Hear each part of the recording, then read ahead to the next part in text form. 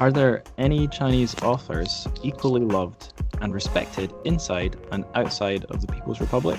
Well, today we're looking at one potential candidate. I'm Angus Stewart, and you're listening to episode 9 of the Translated Chinese Fiction podcast. But it's not just me. I've got a co-host. It's Claire Hao, aka Hao Shentong. So save me the effort. Claire, would you like to introduce yourself to the listeners? Hello, Angus, and I'm Claire, and my full name is Hao Chentong. I used to be an alumni at Edmund Napier University, and now I'm working in the publishing. And that's how we know each other, because was it last year you were on the Edinburgh Napier Masters? I think it was a graduate in 2014. Oh, so okay. So 5 years ago. Oh, does that feel like a lifetime ago now? Yeah, maybe not that much, but still 5 years. It's a lot of things I experienced and I learned. So I still miss my university. So I'm glad to know you. Yeah. Do you miss the teachers? Yes. My program leader at that moment was Derek Allen, and also I know Avril very well, and also my teacher was Dave. Did he enjoy annoying students a lot when you were there? Yes. He's always trying to drive us mad. So Claire, where can we find you online? I use my Twitter. My username is TONE826, and my Instagram account is ChenTongPub. It's a CHENTONGPUB. We'll be coming back to yourself, but in the meantime, we've got two things to do. One small thing, one big thing. The small thing is the plugs. The big thing is our story for today. So let's get these plugs out the way. Listeners, if you want to support the show, i.e. if you want to help pay for the SoundCloud fee I've paid to get this podcast hosted, there's two places you can go. There's a wee website called Buy Me a Coffee. Translated Chinese Fiction podcast has got a page on there if you want to give a one-off donation and buy me a proverbial coffee. If you'd like to give a recurring donation in exchange for some bonus content, you can go to our Patreon, the Translated Chinese Fiction Podcast's Patreon page. Both of those sites will be linked in the show notes. And the good news is that after this episode, we will have our first piece of bonus content for Patreon. Me and Claire are going to have a little bonus chat about our favourite Chinese books. So if you want to hear that, you'll have to give us a wee something on the Patreon. And of course, if you enjoy the show, if you've not subscribed yet, subscribe on your favourite podcast provider. Tell your friends, tell your teachers, tell your pet monkey, because the more you spread the word, the more listeners we get, the more worthwhile the show is. So all that aside, our story for today is one you might have heard of, either in its original incarnation or its film adaptation. It's Lost Caution. It's by Aileen Chang, or as she's known by her Chinese name, Zhang Ailing. We'll probably be using both names in the podcast, so just remember Aileen Chang, Zhang Ailing, it's exactly the same person.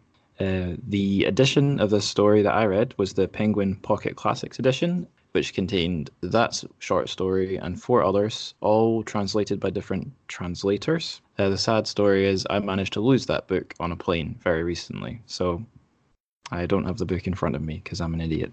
The translation in that book was from 2007. It was by Julia Lovell. That 2007 translation was timed in line with the release of the film adaptation by Ang Lee, or as he's known in China, Li An. Both the English translation of the story and the film's English name is Lost Caution. So, Claire, you've got, if I'm not mistaken, both an English and a Chinese, the original Chinese version of the story just to hand with you. So can you tell me, where did you pick those up from? What editions have you got? I have my Chinese version of Lost Caution when I was in the college, and I read this book earlier, maybe a few years earlier than the film officially released, and That moment, that book is only less than 10,000 words, I think. But it's really a good writing and very classical Elin Zhang. And I got English edition recently. It's from the Amazon, just the digital one, because the print one I still order and it's still on the way. So right. Cool. And had you heard a lot about Aileen Chang before you read the book, going up through your early years or the schools or through your friends? Yes, I actually the first time I know about Eileen Zhang is from my friend's blog, and she was the literature student in the university at that moment. I know I studied in the college. We find out that there's a lot of connections we have between art and literature, and we think Eileen Zhang is very typical person to present that connection. So the first time I know Eileen Zhang is from her blog. She reads a review about her book, Lost Caution. So that makes me decided to read about that book. That would be very interesting. Okay. And I believe this was talked about a little bit on, well, I can't call it my rival podcast because they're a lot more successful, but the one other big Chinese literature podcast out there, I think it's just called the Chinese Literature Podcast, they were talking about how Aileen Chang is an author has respect and fame both in the Western English-speaking world and in her home country of China. So I'm curious to ask you, either before or after you studied in Scotland, did a lot of your pals or your people you know in China talk about Zhang Hailing, or is she a little bit niche compared to some other authors you hear people talk about? I consider Eileen Zhang is still a very niche. It has very specific readers in the UK or in my Western friends, because her works particularly present the Chinese perspective about life, and especially her her insight about love. Maybe we can. That's what we do now, because we can build up more connections about how she consider love and about women and the connection between men and women. That is the human nature thing, which will deliver to the world readers and make them feel the same or simultaneously. Because that kind of thing's relevant everywhere. Doesn't matter who you are. And how about in China? Do you find with people you know in China, she's popular? Yes, Eileen Zhang is very popular. She was born in Shanghai, and even but she's well known across the whole nation, especially that is some her well-known work like Love in the Fallen City.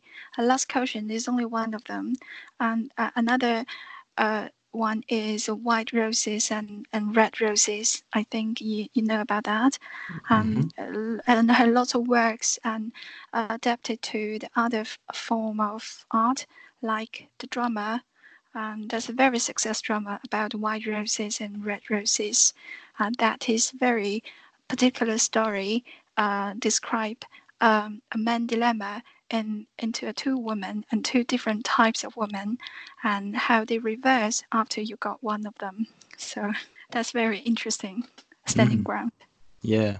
Another thing that the two guys on the Chinese Literature podcast mentioned is that, so in China, Zhang Ailing is right up there with a lot of the other really celebrated authors, but something she doesn't have that a lot of the other authors did is a museum. There's no Zhang Ailing museum. So I'm guessing if there ever was one, it would probably be in Shanghai. But can you imagine that ever happening, or what it would look like? Or do you think she's not the right kind of author for that?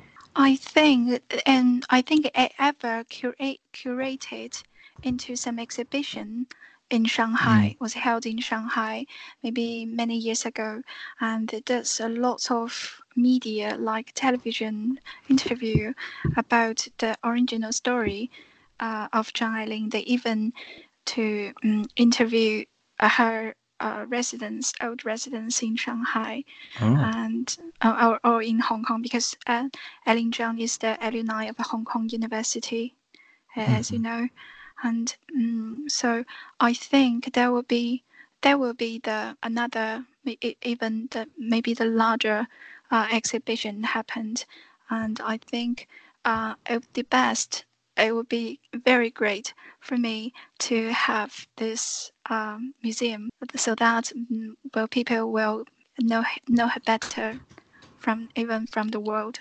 I do know there's two spots in Shanghai where you can do a kind of Zhangailing or Lost Caution pilgrimage. I think there's an old cafe bar she used to go to that's still open. I think it's somewhere near Jing'an Temple. I never went there, stupidly, when I was living in Shanghai. And the other one, I found out about it when I was researching for this episode. So the character in this story, Jiazhi, isn't it? Yeah, Miss Jiazhi, Yes. She was based on a real-life spy who did some similar things. I forget that lady's name. And yeah, her name is Zheng Pingru. yeah, That's yes, Zheng Pingru, and the man's name is Ding Mocun. That is very famous. How to say 刺杀? That's an accident to kill someone, assassin. I think that is the accident is a very shocking accident happened at that time. So that is the inspiration from where the inspiration from. Well, if you're ever in Shanghai, yourself or the listeners, I know there's a statue to Zheng Pingru in one of the parks, and it's got a little plaque. I believe it's all in Chinese, and it says, "Here's the lady who was the inspiration for Lost Caution, the book and the film." That's very bitter story and a tragedy story, but what I think that is what I think the greatness of Ellen Zhang, because she's not simply repeat the story.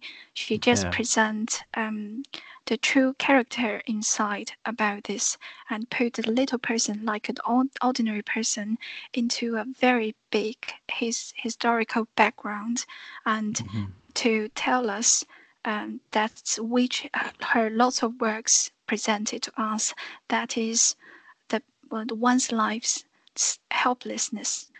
We can't control our fate, and we can't control lots of things, and there's an enormous thing manipulate us, and which we even don't know. It's our emotions. If only we could get rid of them, that would be very helpful. Yes, I think even though when you read Lost Caution, that is a simple story, and even the tone in that story is very calm and mild, but it's but if you read carefully, cautiously, you will find out that it's very extremely emotional work. The lucky is An Li, the director, that film is enlarge that part and expand that part, which present to us. That's very great work. Yeah, I definitely got that feeling from Julia Lovell's translation. It was really simple sentences. Well, beautiful sentences, really simple. But the writing style was, like you said, totally calm. But and if you were casually reading, you might just slip through it. But when I focused a little harder, I was like, oh my goodness, this is actually quite intense if you read between the lines. Yes. I think that is. I like this translator very much as well, because she's very good at selecting and narrating. Is that did I say it correctly? Narrating. Yes, she the narrating of the story precisely, and even he will give you the give readers implication about some signal was specifically hidden by Ellen Zhang. So that is what I think, and what this translator fantastic about. on the topic of translation, so I don't know if it was herself or movie studios who picked the translation of the name from is it 色戒 to Lost Caution? 色戒. 色戒 Yes. to Lost Caution. Do you think that's a good translation? Because 色戒 is the original name, that's like the warning you, because it's a dangerous love. It's not like because love was supposed to be sweet or some romantic, but this not that kind of love. It's a need to be warned, and you'd better to keep it, draw the line from it. So that's the original meaning of it. Right. And then I think that both translation makes perfect sense. Although when I see the title, the English title, I mean, it makes me think this is going to be a story about lust and caution. So not being careful and being careful, you could say. But you're telling me it's more like, look out, there's going to be lots of, strong emotional feelings, therefore be careful. And if you wanted to get that feeling, it would be a really stupid title, but you could call it Caution! Lust. That would look awful, so you probably wouldn't want to do that. Yes, I think that's another interesting part is about this is when you read the novel, you will realize both man and woman, Jiazhi and Mr. They will realize this relationship can be dangerous, but they still proceed it. You see, that's the last cause. But even though you feel it's caution, but you can do nothing about that because that's what we call love, right? Yeah, that's human beings, definitely. Yes. Yeah. So I've got a little paragraph here about Julia Lovell, because when I picked up the book, I found there was no translator's note, no introduction, which would make sense because my edition was 5 different stories, 5 different translators. I'm guessing Penguin just spent money buying the rights from different places, so they weren't involved with the authors or translators. So anyway, I went looking online, just quickly found out a little bit about Julia Lovell. So she is a British person. She's a professor of Chinese history and literature in London, and she's translated 4 books. 4? Let's count them anyway. 4 different Chinese authors, 4 different pieces of fiction. So there's a collection of Lu Xun stories for Penguin. I think it's called The True Story of A.Q. and Other Stories. So there's that. There's Yan Lianke's History of Ma Qiao. Oh, no, sorry. There's History of Ma Qiao by Shao Gong, Serve the People by Yan Lianke, and then another collection of short stories by Zhu Wen. So Lost in Caution kind of sits as the odd one out in a way because it's itself a novella or a short story. So she's got all those. She's got some of her own history and political writing about China published as books, and then a few articles in places like the Times. So had you heard of Julia Lovell before getting ready for this podcast or before reading Lost in Caution? I know her name. I know this is an excellent and well-known translator who is specifically good at Chinese works, but I haven't got the time to read her books before Lost Caution. Lost Caution is the first work I read translated by her.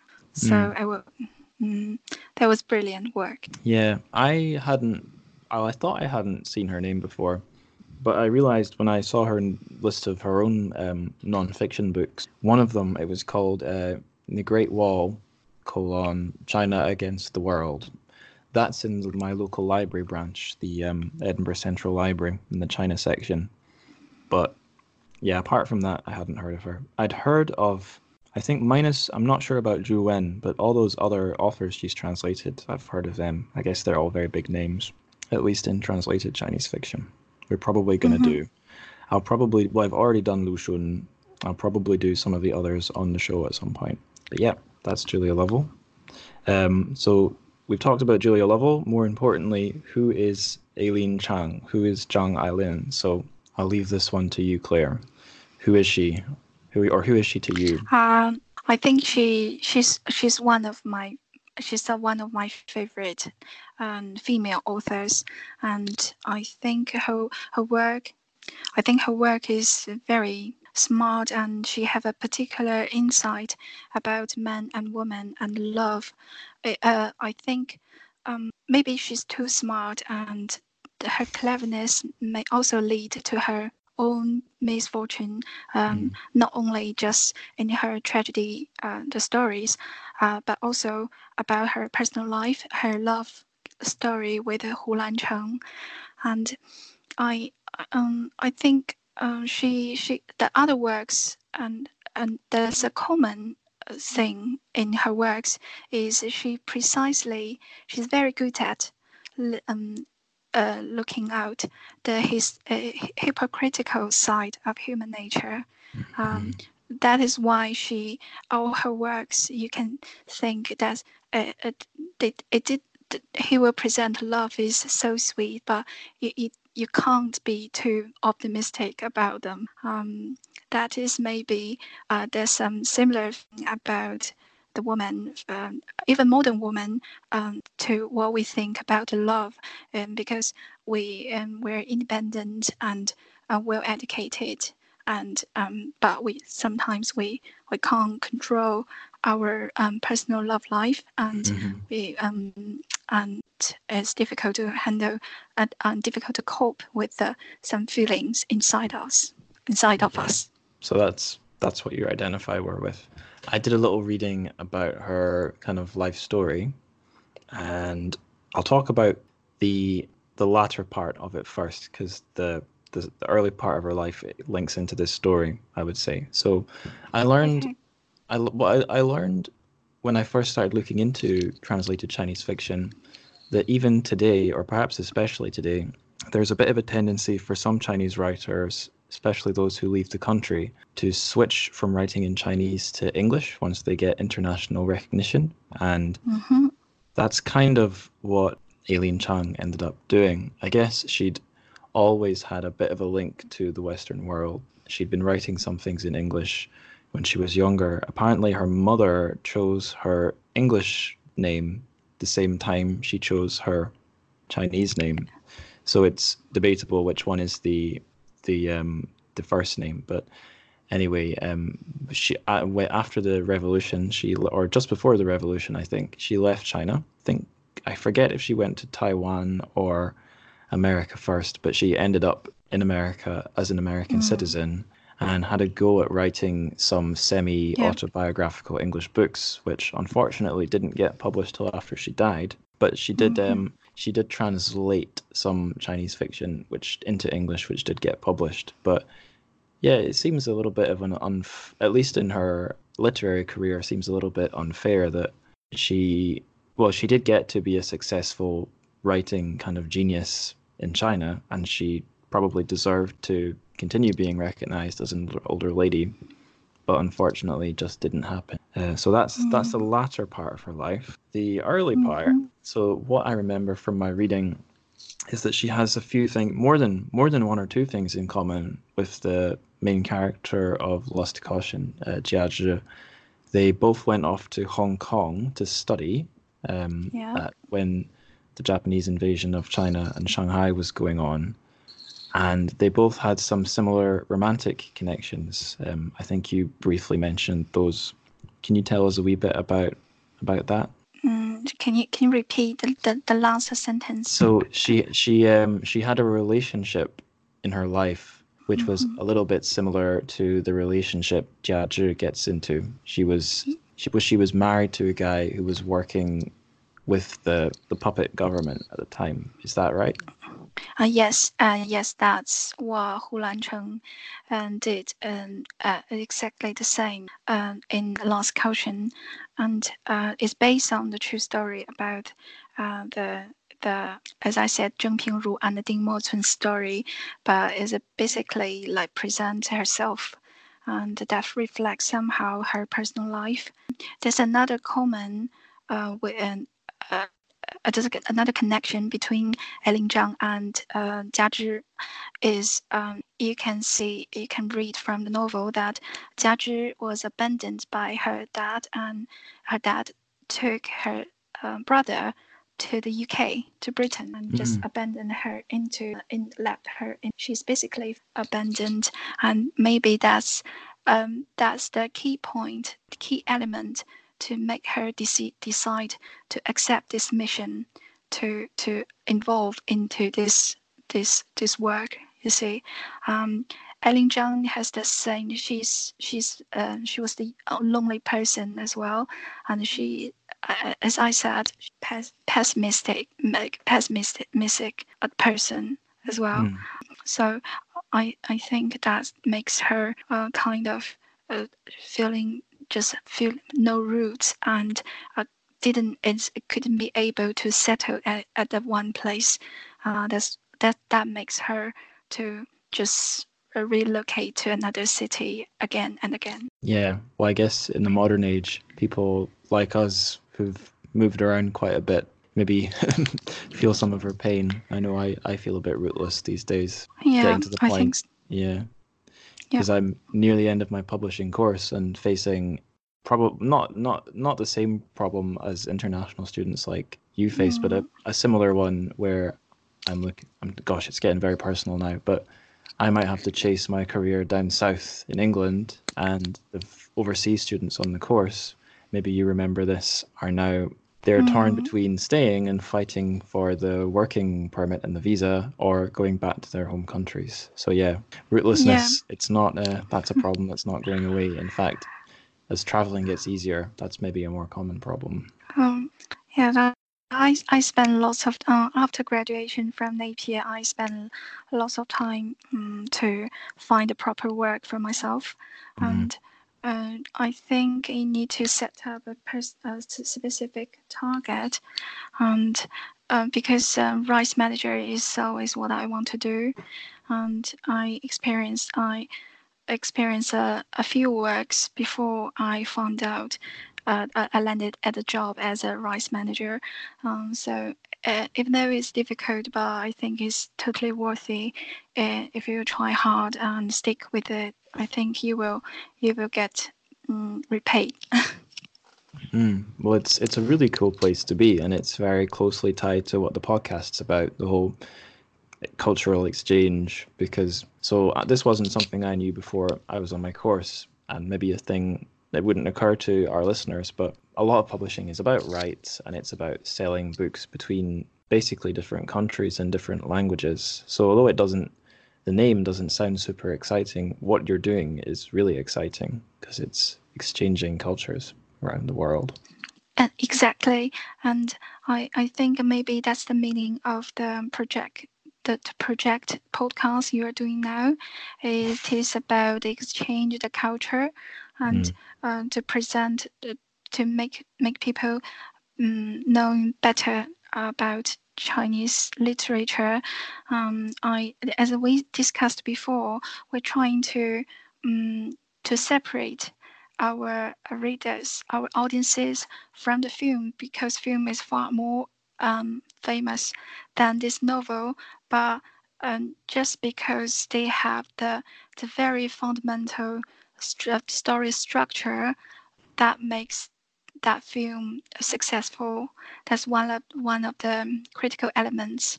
So what we want to do is to explore the meaning of the literature about the book. So how it is inspired other areas about us. Actually, I'm just trying to get famous on this podcast. That's my mission. But not really. Yes, you will make it. Yeah, maybe. It's good research for my dissertation anyway. So what are you laughing at? I'm laughing at. I'm just wondering if I'll ever. Hello. Oh, can you hear me? Can you hear me?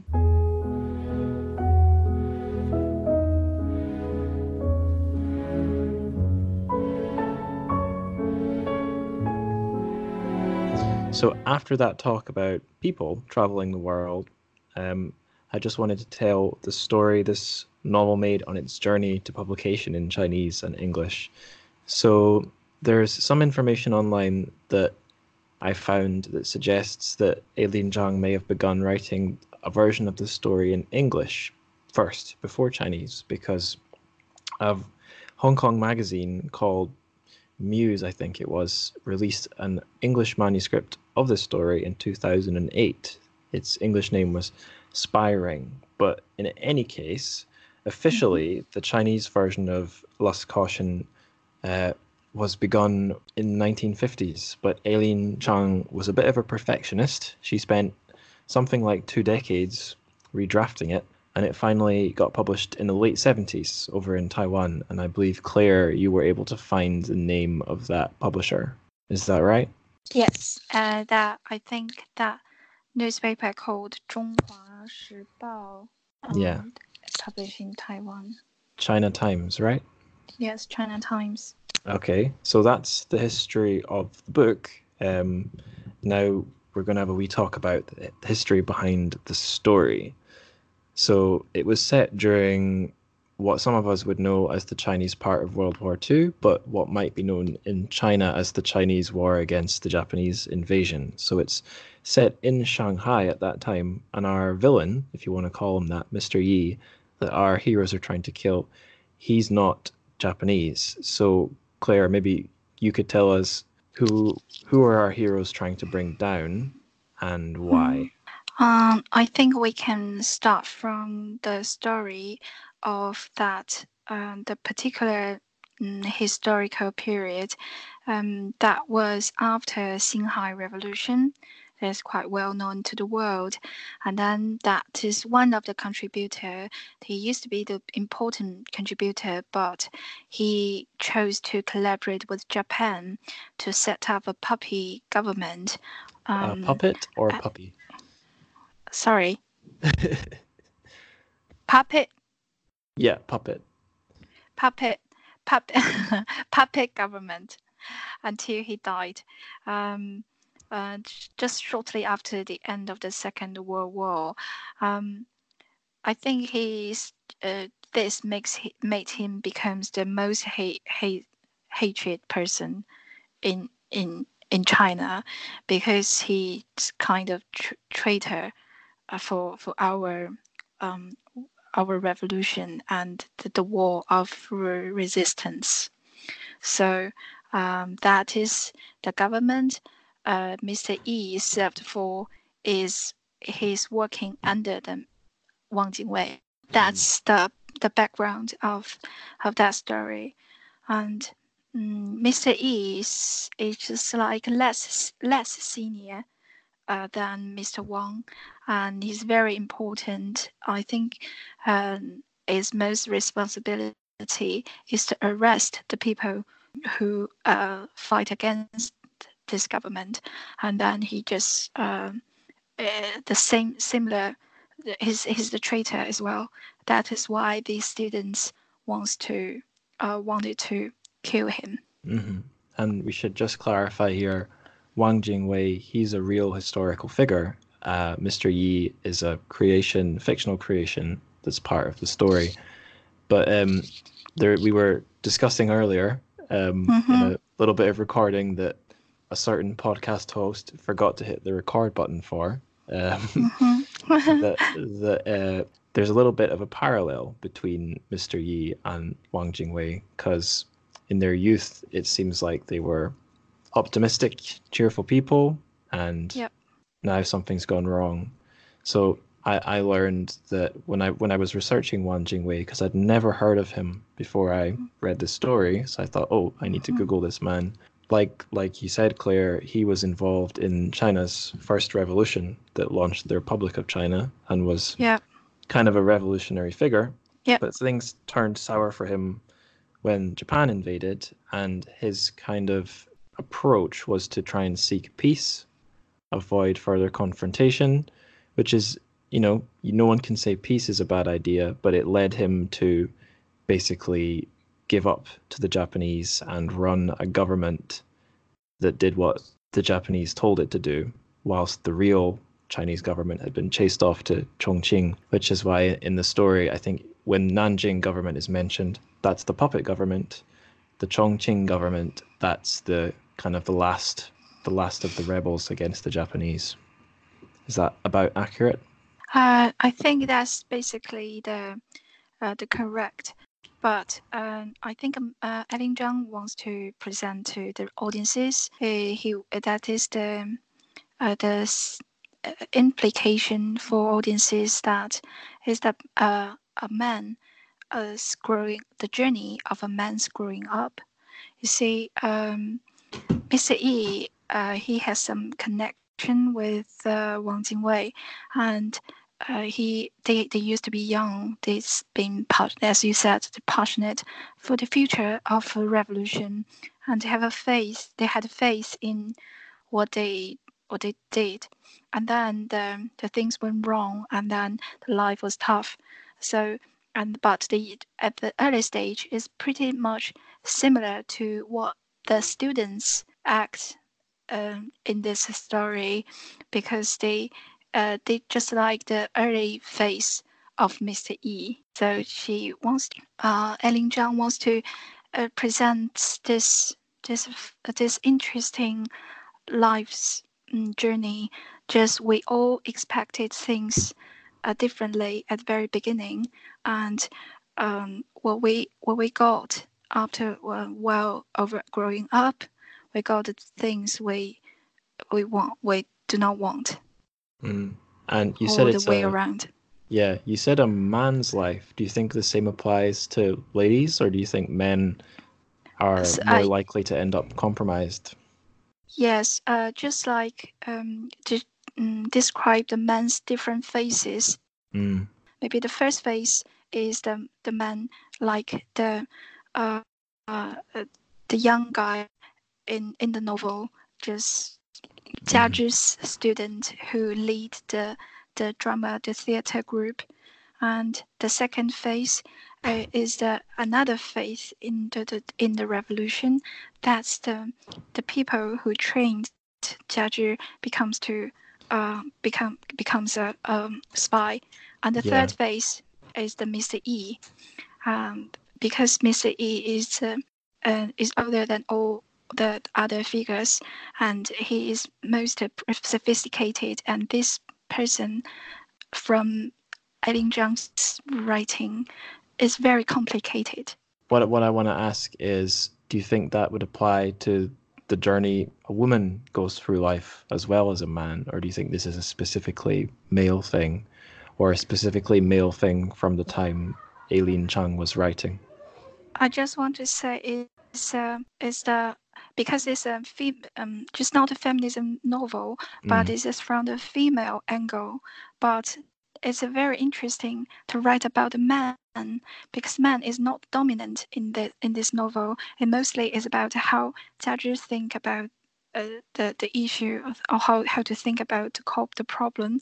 But it's very interesting to present how the different phases of a man, and how they treat a woman.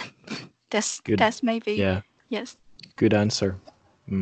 So last question about the history of the story. So as I said, when I first read this story, I hadn't seen the name Wang Jingwei before, although I suppose I had, because I'd seen the film a few years before. But as we've talked about in our aborted recording, I watched it after dinner with my dad, after a couple of beers, had a couple more beers whilst I was watching, and that didn't help me kind of follow the historical context. It took me a while to realize that Mr. Yi was also Chinese, because I hadn't heard of the puppet government before. I thought he was Japanese, although I think I realized it eventually. But so the question I want to ask you is, do you think a Western or non-Asian reader would benefit from a little introduction to the story, maybe from the translator or from the publisher? Or do you think it works on its own as a universal human drama about love and compromising and all these things? I think it will help people to get more involved into this history and get further understanding about whatever happened in the past. This history, particularly in China, is very special I think it is part of revolution, is part of our countries developing, because how they cope with the people and how they act in this background is just it's just like, I think Eileen Zhang want to describe, it's just like the students in this novel. It's just like the revolutionist early stage, which presents immature and helpless and aimless. So that's what Eileen Zhang wants to present, the common feeling at that age. Yeah. How people feel about government, how they feel about the ordinary life, because where Eileen Zhang is good at putting the small people, like the ordinary people, into this large historical background, and then telling them just present the people really helpless and they couldn't be able to control their fate. As I said to you before, when I was slightly drunk and watching the film, I found myself getting very frustrated at how ineffective our student heroes were. Maybe because the actors were perhaps a little bit older in appearance than the characters were. But I think I was basically missing the point, is that it's not really about heroes achieving a political goal. It's about fallible, vulnerable human beings kind of making some very easy human mistakes. Well, the human nature is delicate, and love is more delicate. So that's what Eileen Zhang wants to. That's how this work great in this work. This is what we call it. When we think about this, what happened? So to explain to our listeners who heard some screaming, I live in very central Edinburgh, in a area where a lot of tourists come through, and a lot of Edinburgh stores have like a gothic or spooky angle. So this is something I hear like every week. A tour group comes in, and then one of the people working for the tour company runs out with a bell and goes, "Ah!" and then everyone screams. So just some tourism happening outside my window. I didn't live in the central Edinburgh. I live in the Morningside. It's quite close to our campus. Yeah. Right. So we've got 3 little quotes from our story, and Claire had the really smart idea to do little bilingual excerpts, partly to let you guys who've seen the film but not read the book hear the actual words of the story, so you can separate the two, but also so you can feel or be more aware that this is a work of translation, and especially for any of our listeners who have a good understanding of Chinese, this should be extra fun for you guys. 陪欢场女子买东西，她是老手了，只一旁随侍，总使人不注意她。此刻的微笑也丝毫不带讽刺性，不过有点悲哀。她的侧影迎着台灯，目光下视。睫毛像米色的鹅翅，歇落在瘦瘦的面颊上，在他看来是一种温柔怜惜的神情。这个人是真爱我的，他突然想，心下轰然一声，若有。Okay, so thank you for that reading, Claire. Here's the same thing in English. He was an old hand at this, taking his paramour shopping, ministering to their whims, retreating into the background while they made their choices. But there was, she noted again, no cynicism in his smile just then, only sadness. He sat in silhouette against a lamp, seemingly sunk into an attitude of tenderly affectionate contemplation. His downcast eyelashes tinged the dull cream of moth's wings as they rested on his gaunt cheeks. He really loves me, she thought. Inside, she felt a raw tremor of shock, then a vague sense of loss. So yeah, if anyone ever looks at me like Jiazhi looks at Mr. Yi, I know I'm doing good, because it's a really nice description. 只有现在，紧张地拉长到永恒的这一刹那间，这室内小阳台上一灯盈然，映衬着楼下门窗上一片白色的天光。有着印度人在旁边，只有更觉得是他们俩在灯下单独相对，又密切有拘束，还从来没有过。但是就连此刻，他也再也不会想到他爱不爱他，而是 Only now, as this last tense moment of calm stretched infinitely out on this cramped balcony, the artificial brightness of its lamplight contrasting grubbily with the pale sky visible through the door and windows downstairs, could she permit herself to relax and inquire into her own feelings. Somehow, the nearby presence of the Indian, bent over his writing desk, only intensified her sense of being entirely alone with her lover. But now was not the moment to ask herself whether she loved him. Instead, she needed to, and then the sentence cuts. So it's just before she saves Mr. Yi's life and dooms her own life. And the next little excerpt is after Jia Zhi and all her comrades have been killed, and we're kind of looking at things from Mr. Yi's perspective. 他对战局并不乐观，知道他将来怎样，得一知己，死而无憾。他觉得他的影子会永远依傍他，安慰他。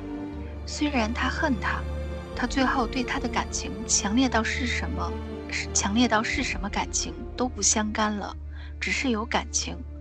他们是原始的猎人与猎物的关系，虎与昌的关系，最终极的战友。他这才生是他的人，死是他的。Oh, I think the connection went funny on the very last Chinese character there. So It was ghost, right? Yeah. Anyway, here's that last paragraph translated into English, Julia Lovell's version. He was not optimistic about the way the war was going, and he had no idea how it would turn out for him. But now that he had enjoyed the love of a beautiful woman, he could die happy, without regret. He could feel her shadow forever near him, comforting him. Even though she had hated him at the end, she had at least felt something. And now he possessed her utterly, primitively, as a hunter does his quarry, a tiger his kill. Alive, her body belonged to him. Dead, she was his ghost. So, pretty dark stuff. It's weird, because on one hand, we can see that he's quite sad and upset and worried the end of his life's probably coming near. On the other hand, he's really enjoying thinking about how he owns this woman and the fact she's dead. He owns her forever. So makes me have really mixed feelings about Mr. Yi. Because he seems to me, he seems almost like a pervert here. Yes, indeed. I think that's a very important scene written in this novel, that is buying the ring. Just we discussed earlier about the ring is very important symbol in this in this novel. The tricky thing is actually the clue hidden by Eileen Zhang in this novel, because the name of the lady is Jia Zhi, and Jia Zhi is the same pronunciation as Shanghai language as ring, is exactly the same pronunciation. So that's the very interesting thing, and for this one. And I think at the very beginning of this novel, they describe about they playing mahjong. So Angus, do you know something about the games of mahjong? I've played a simplified version of it with some Chinese friends. So I know it's a little bitty is it I forget. It's got a little bit in common with a few Western card games where you've got to match the numbers or the suits and then lay them down as a set. But I only have that very superficial understanding. If you put mahjong in front of me, I would have forgotten how to play it. I think that's very important to present the connection between Yi Taitai and Mrs. Yi, that's Mr. Yi's wife. and Jia Zhi is she acts the role as the fake Mrs. Mai, which she highly active. She was highly active in this high society women. They drink tea, and they played mahjong, and they discussed about what happens now, at the situation during the war. So that's even though that's from women's angle, but that is the opportunity that Jia Zhi collecting the information from them. And I think there's interesting detail about while playing mahjong is the people, the way that may be difficult for Western people to understand about this, how this game work, because this game you need to, that is the you need to fulfill some certain objective, and so one of them is you need to collect set of tiles from others. Yeah. Can you understand that? And then sometimes you 吃, it means eat, and you have to collect the same suit within 3 tiles, right? A run of 3 tiles in the same suit. But the peng is identical tiles you collect, and the peng is always the priority than 吃. For example, if 4 players, 2 of us involved in this game, if I want to peng to have these identical tiles which you want to eat, if I want this badge, you can't have it, you lose it. So peng is basically aggressive action in this game.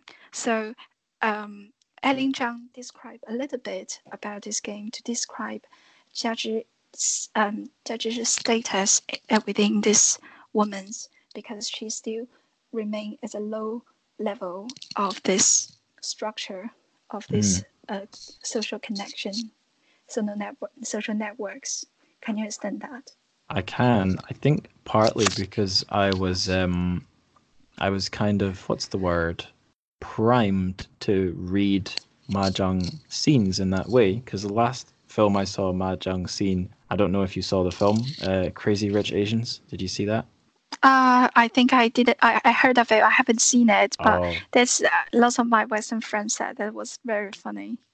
It was good, but the kind of the big dramatic showdown, it's between 2 ladies, a junior and a senior, and they have their showdown in a mahjong game, and it was definitely, I think the scene could work in 2 ways. If you understand how the game works, then you could see the kind of hidden level. But even if you couldn't, you could tell the whole thing was about status, and the fact that the younger lady is able to play a winning hand shows that she's now on the level of the older lady. But I don't think it's not an impossible game for a Westerner to understand, because it's got the same thing Western card games do, where you've got a hand of cards and you've got to kind of keep them quiet and play psychological mind games with the other players. But the details you were saying about peng and shi, it's that's the level that someone like me still doesn't quite get, because I've not played the game much.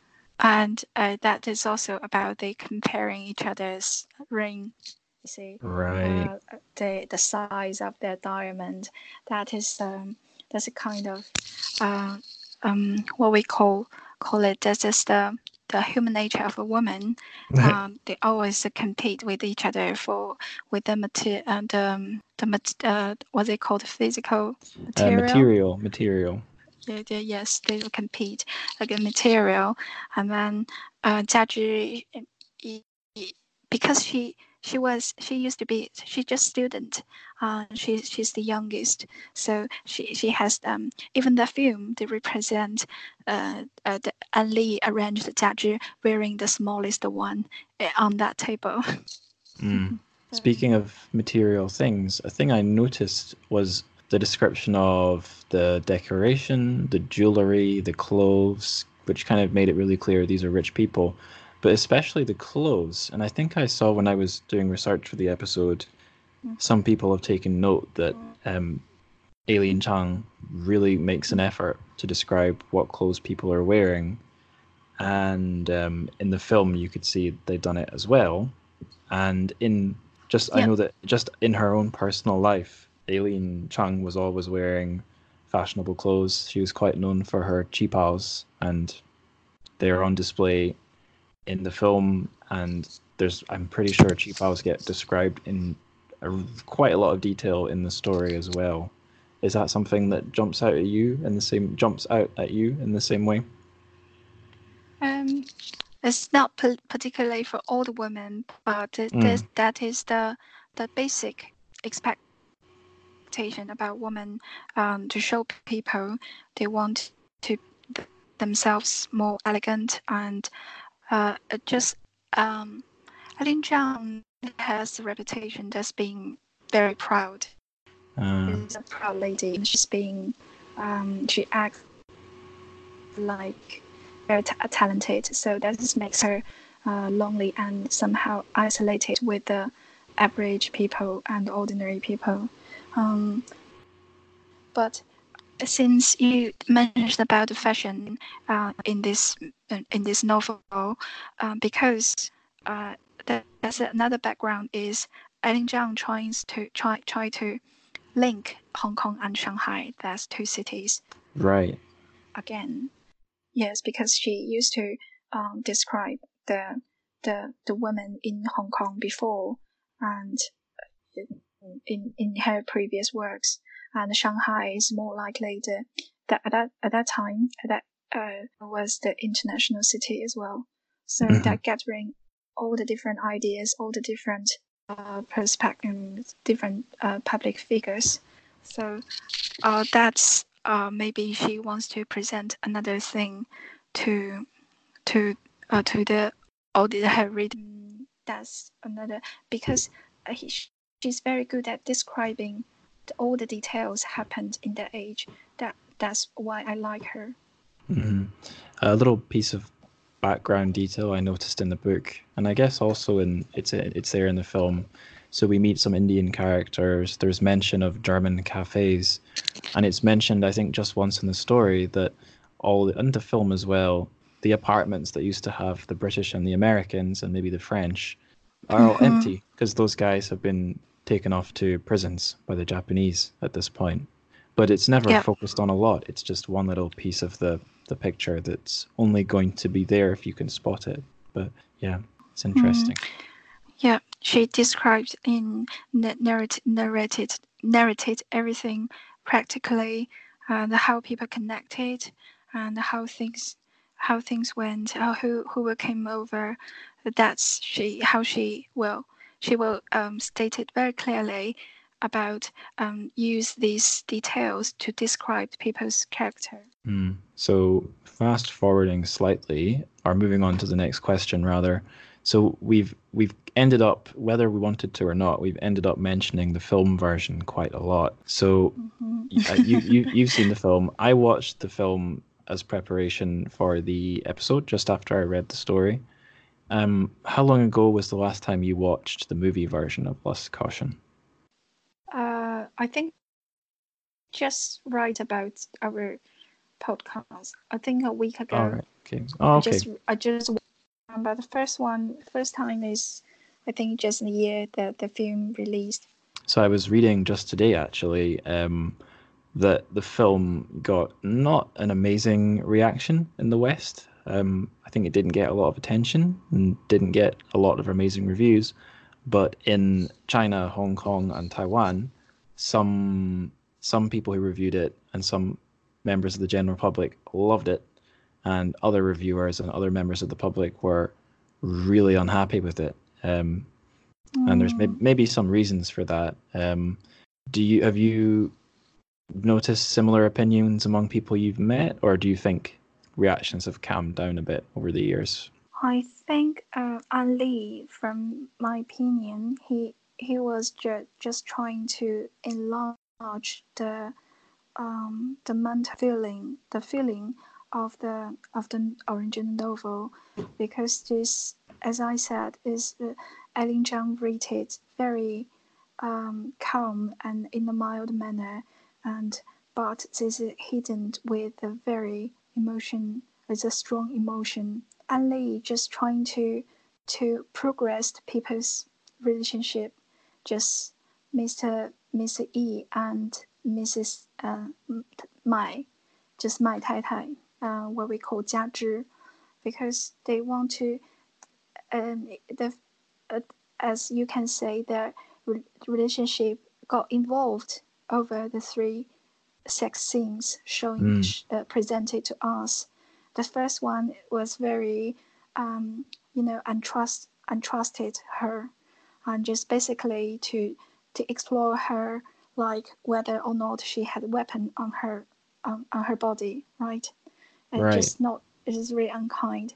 And second time is a build up the deeper connection with each other, because they're building up the trust. And then the third one is just simply present deliver the 2 information to us. The first is Mr. E started trusting Jia Zhi because she permitted her to cover her eyes. Remember, use the pillow. The second information was that Jia Zhi felt her fallen in relationship completely, and she couldn't control herself, and she couldn't be able to be rescued from this trap, and she cried, remember, at that scene.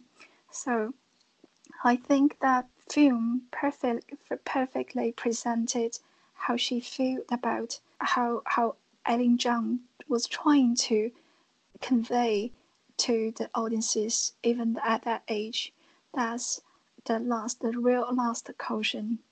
So that makes that film being awarded at many country. Yeah, I think it's an interesting thing that most of the film had that same very calm tone, but there are a few explosive scenes. So there's the 3 sex scenes. I think this is the first one, especially. That's an absolutely crazy scene. It's so intense. But also there's the bit where the guy gets stabbed, the guy who's going to inform on them. And there's nothing as wild as that in the story, because it's all in the backstory, and yet it fits. It's like he's it almost feels like An Lee or whoever wrote the script had psychic powers and just reached back into the past, into Eileen Chang's mind. And I don't know, because it all fits so well, but it doesn't, like, none of it feels out of place.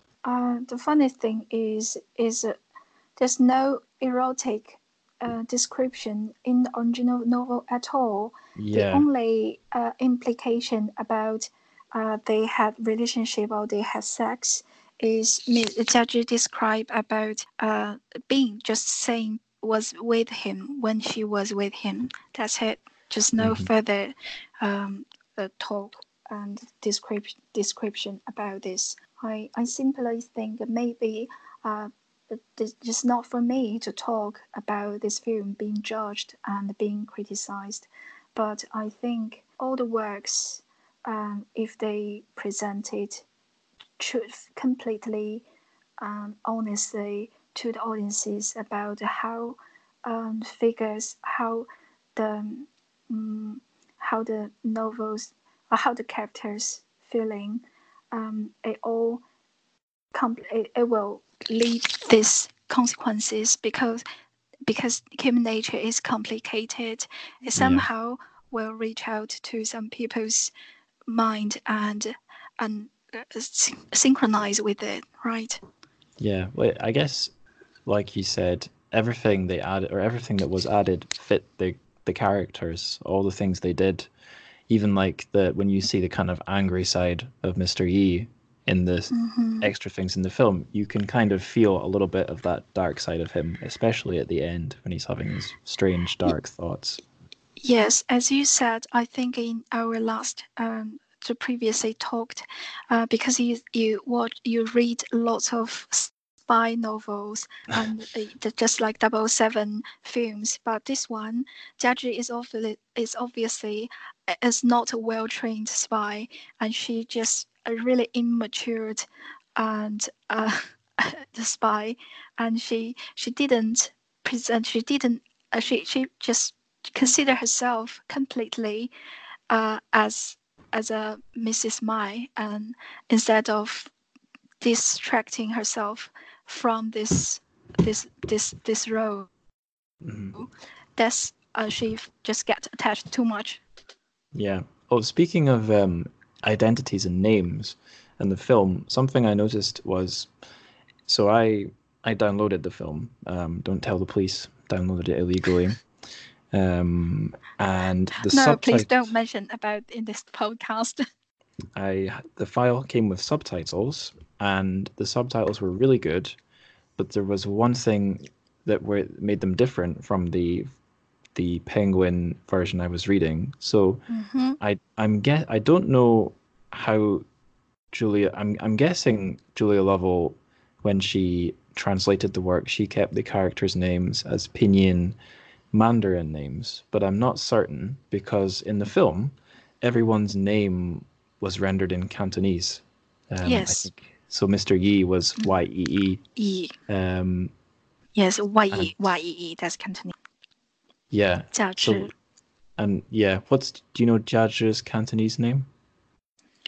Yeah, I think Gaji, is Gaji. Gaji, right. I would need to look back to verify all that, but it was just something I noticed. And as someone who always lived in Mandarin speaking China, I was furious. Oh, wasn't no. really furious. I don't know. People are angry for a reason, but you can't guarantee all the people angry for the right reason, right? Yeah, I wasn't really angry. It was interesting anyway. So I think that's all the notes I've got on the story. Is there anything I've missed that you'd like to say about Lost Caution before we move along? I think this is pretty much what we want to talk. I will check a little bit.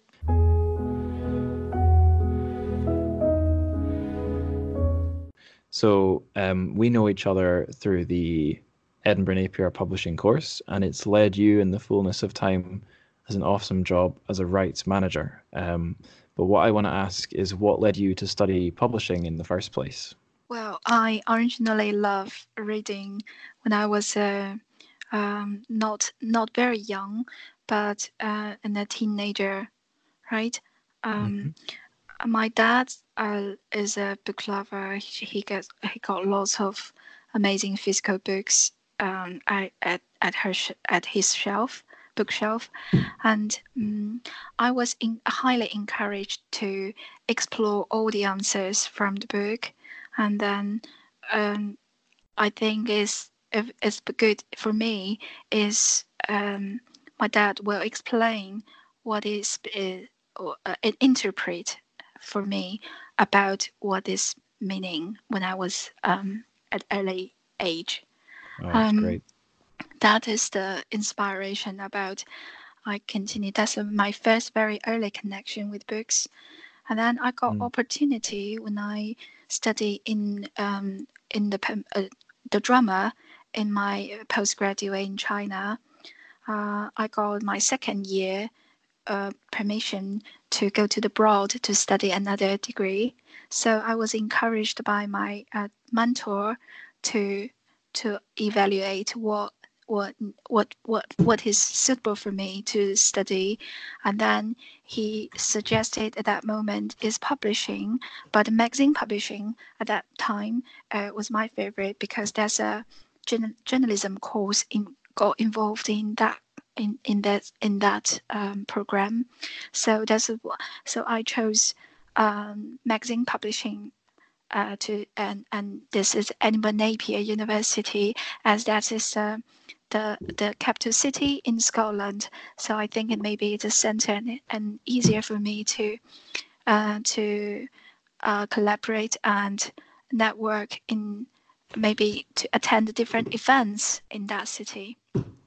That is the original intention to choose Edinburgh and Edinburgh Napier University.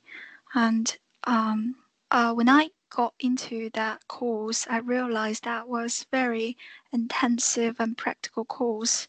But there's only 2 Chinese students at that moment in our course, so it's and it's very difficult at very beginning because you at the first 3 months I could understand completely, and then then it get better with the help of Derek and Avril and Dave and Dave McCluskey.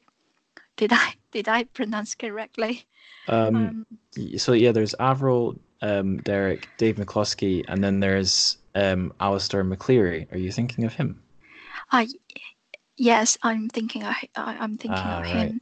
I see. That was very supportive, and just across the whole whole process of my study, and that was give me a lot of help, and so I pick up quite quickly. So that is how I miss about Edinburgh. There's a lot of fun memories there, you see. We have now got 0 Chinese students this year. We've got 1 Asian student. She's Indian. Okay. But I'm glad that the course and the teachers were so accommodating and welcoming. That's great. Yes, that's great. That's how I love UK and how I love this country, because I think you can see my profile description. That is Edinburgh. I miss Edinburgh forever and always. That is the wonders of this city, and just more than my my just profession studied, but also there's a lot of friendships developed in that city. Oh man, I'm getting emotional. Well, I'm yeah, glad you should. I'm glad Edinburgh was so good to you. That's awesome. Yes, so yes, indeed. What I'd like to ask is, what led you to your current rights managing job? Was it an interesting journey? You mean how I get this job, right? Yeah, basically. I originally started to do. I started my career as a journalist, publishing journalist, while I studied in the UK, and then I got introduced to me to do the digital rights manager in the largest ebooks suppliers. I was doing the digital rights clearance. We promote the digital format to the print journals. I was in charge of Shanghai at that moment. Wow. To collaborate all the print rights, get digital distribution at that time. And then 6 months after, and then they transferred me to Beijing. That's the headquarters. That's how I built up the connection with Beijing. So that was very. And then when I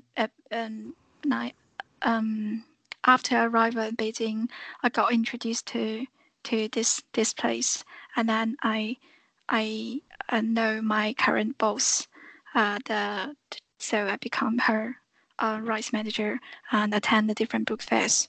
So that's it's not easy, but I think luckily I finally got it. So I'm really glad I got what I like to do. Yeah, well done. I'm extremely jealous. Don't be. I think you will be more excellent in this role because I only can speak English, but you can speak lots of European language. This is how I really can't. I speak I speak even less German than I speak Chinese, and that's it. Chinese is a fantastic. This is difficult for you, right? It's tricky, but the grammar is easy. German grammar is a nightmare. Right. Yes, it is. 是的. So, 是的. Genau, as they say in Germany. Genau.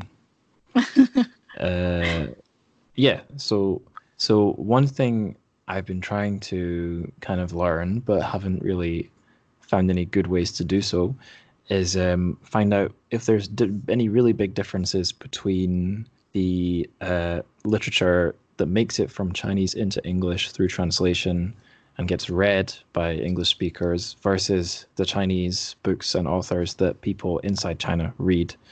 So this is a really big, vague question, but what do you think are the most popular kinds of fiction or some common things about fiction that's really popular with Chinese readers?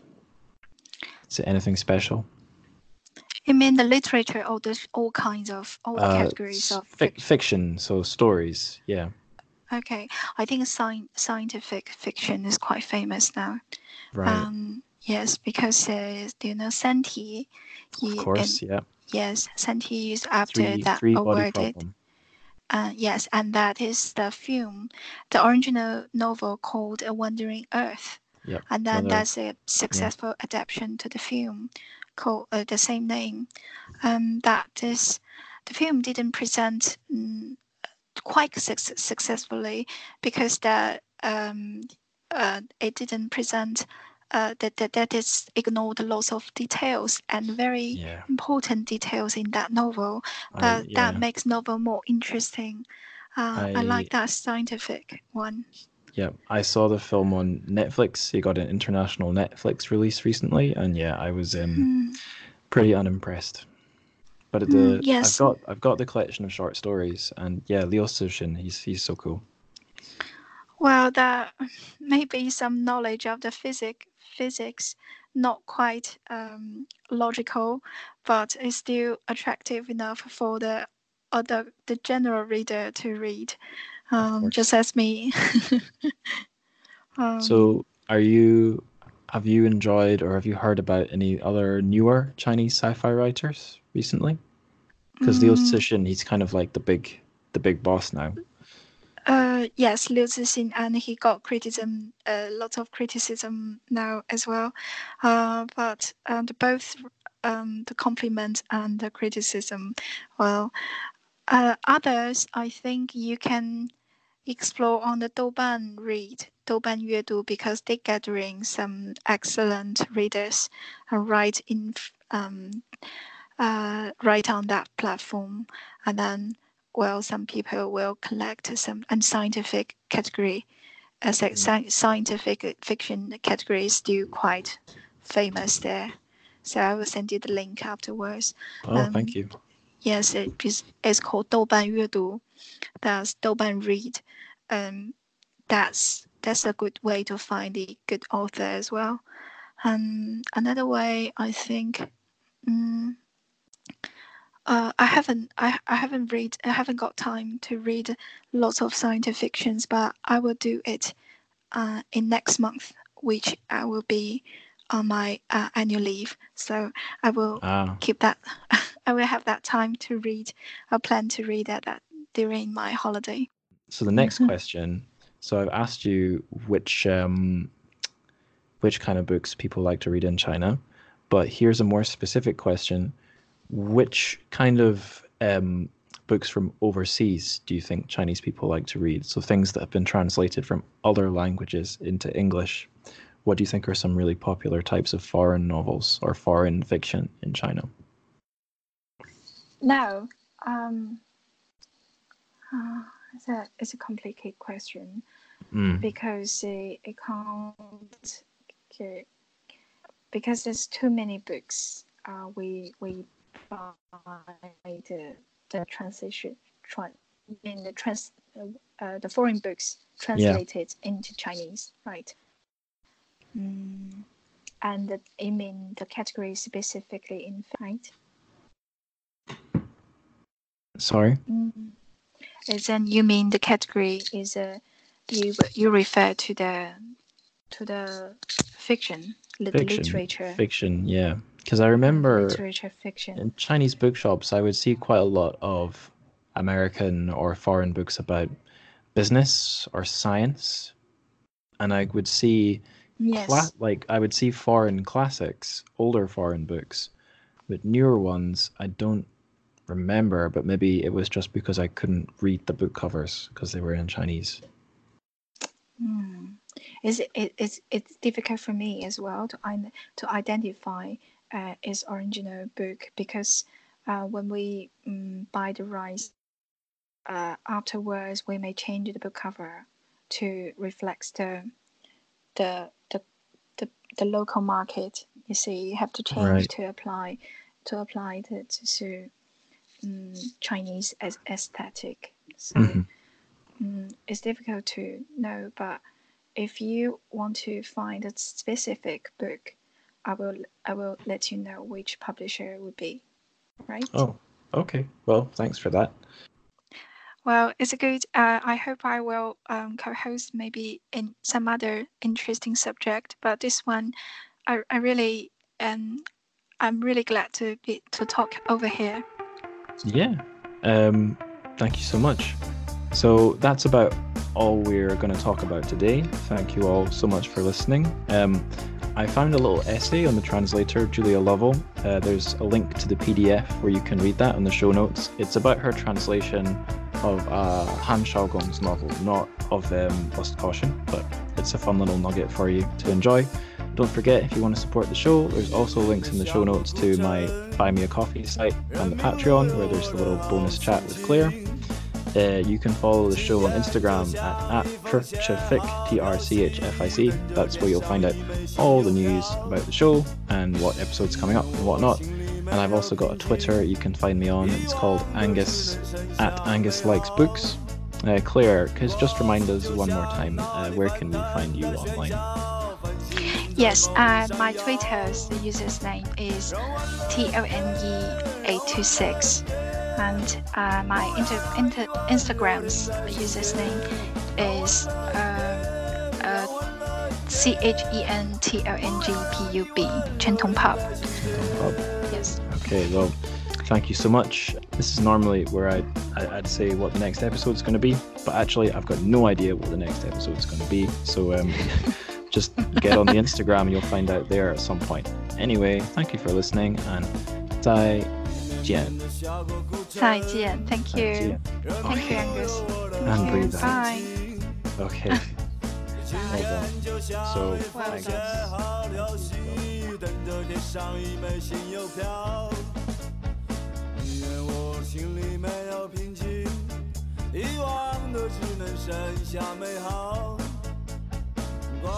就像脑里翻腾的喧嚣，繁星在梦里闪耀，让欢乐一点，让欢乐一点，不要让疑问留停在心间。